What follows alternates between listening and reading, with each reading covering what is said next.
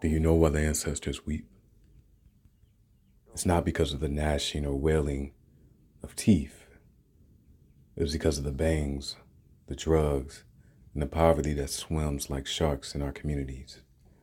Yes, I said communities, not hoods, not ghettos, because anywhere that has people is a community.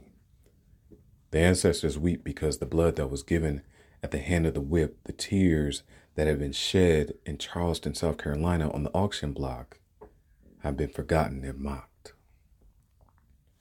You forget that they cut off the dicks of the men that were hung after a lynching and placed them on the mantle as a conversational piece.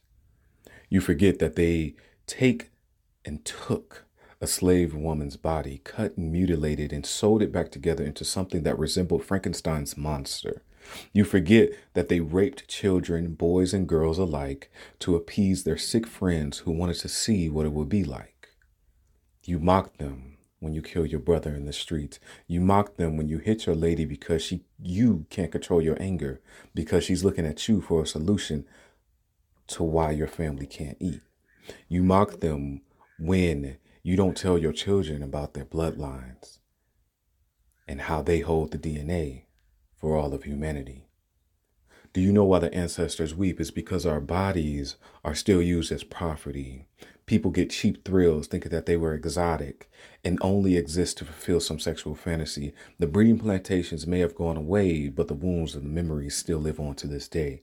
Do you know why the ancestors weep? They weep because you're waiting for someone else to free you from slavery.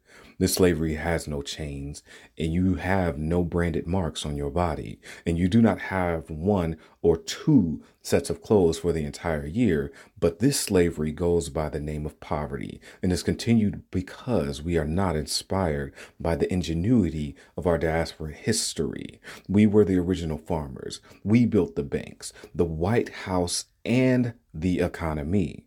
We had communities that were self-sufficient without one penny ever leaving it. The ancestors weep because we have forgotten their names. Yes, many are resting in unmarked graves. Some had their last breaths while swinging from a tree. Others died during the Middle Passage after passing through the gates of no return in Benin. You want to talk about the 1619 project, then let's talk about it, because the truth goes so much deeper than any of us can imagine.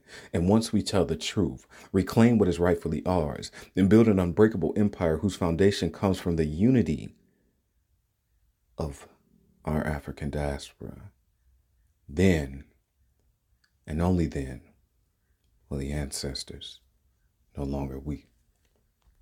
Seductions and revolutions.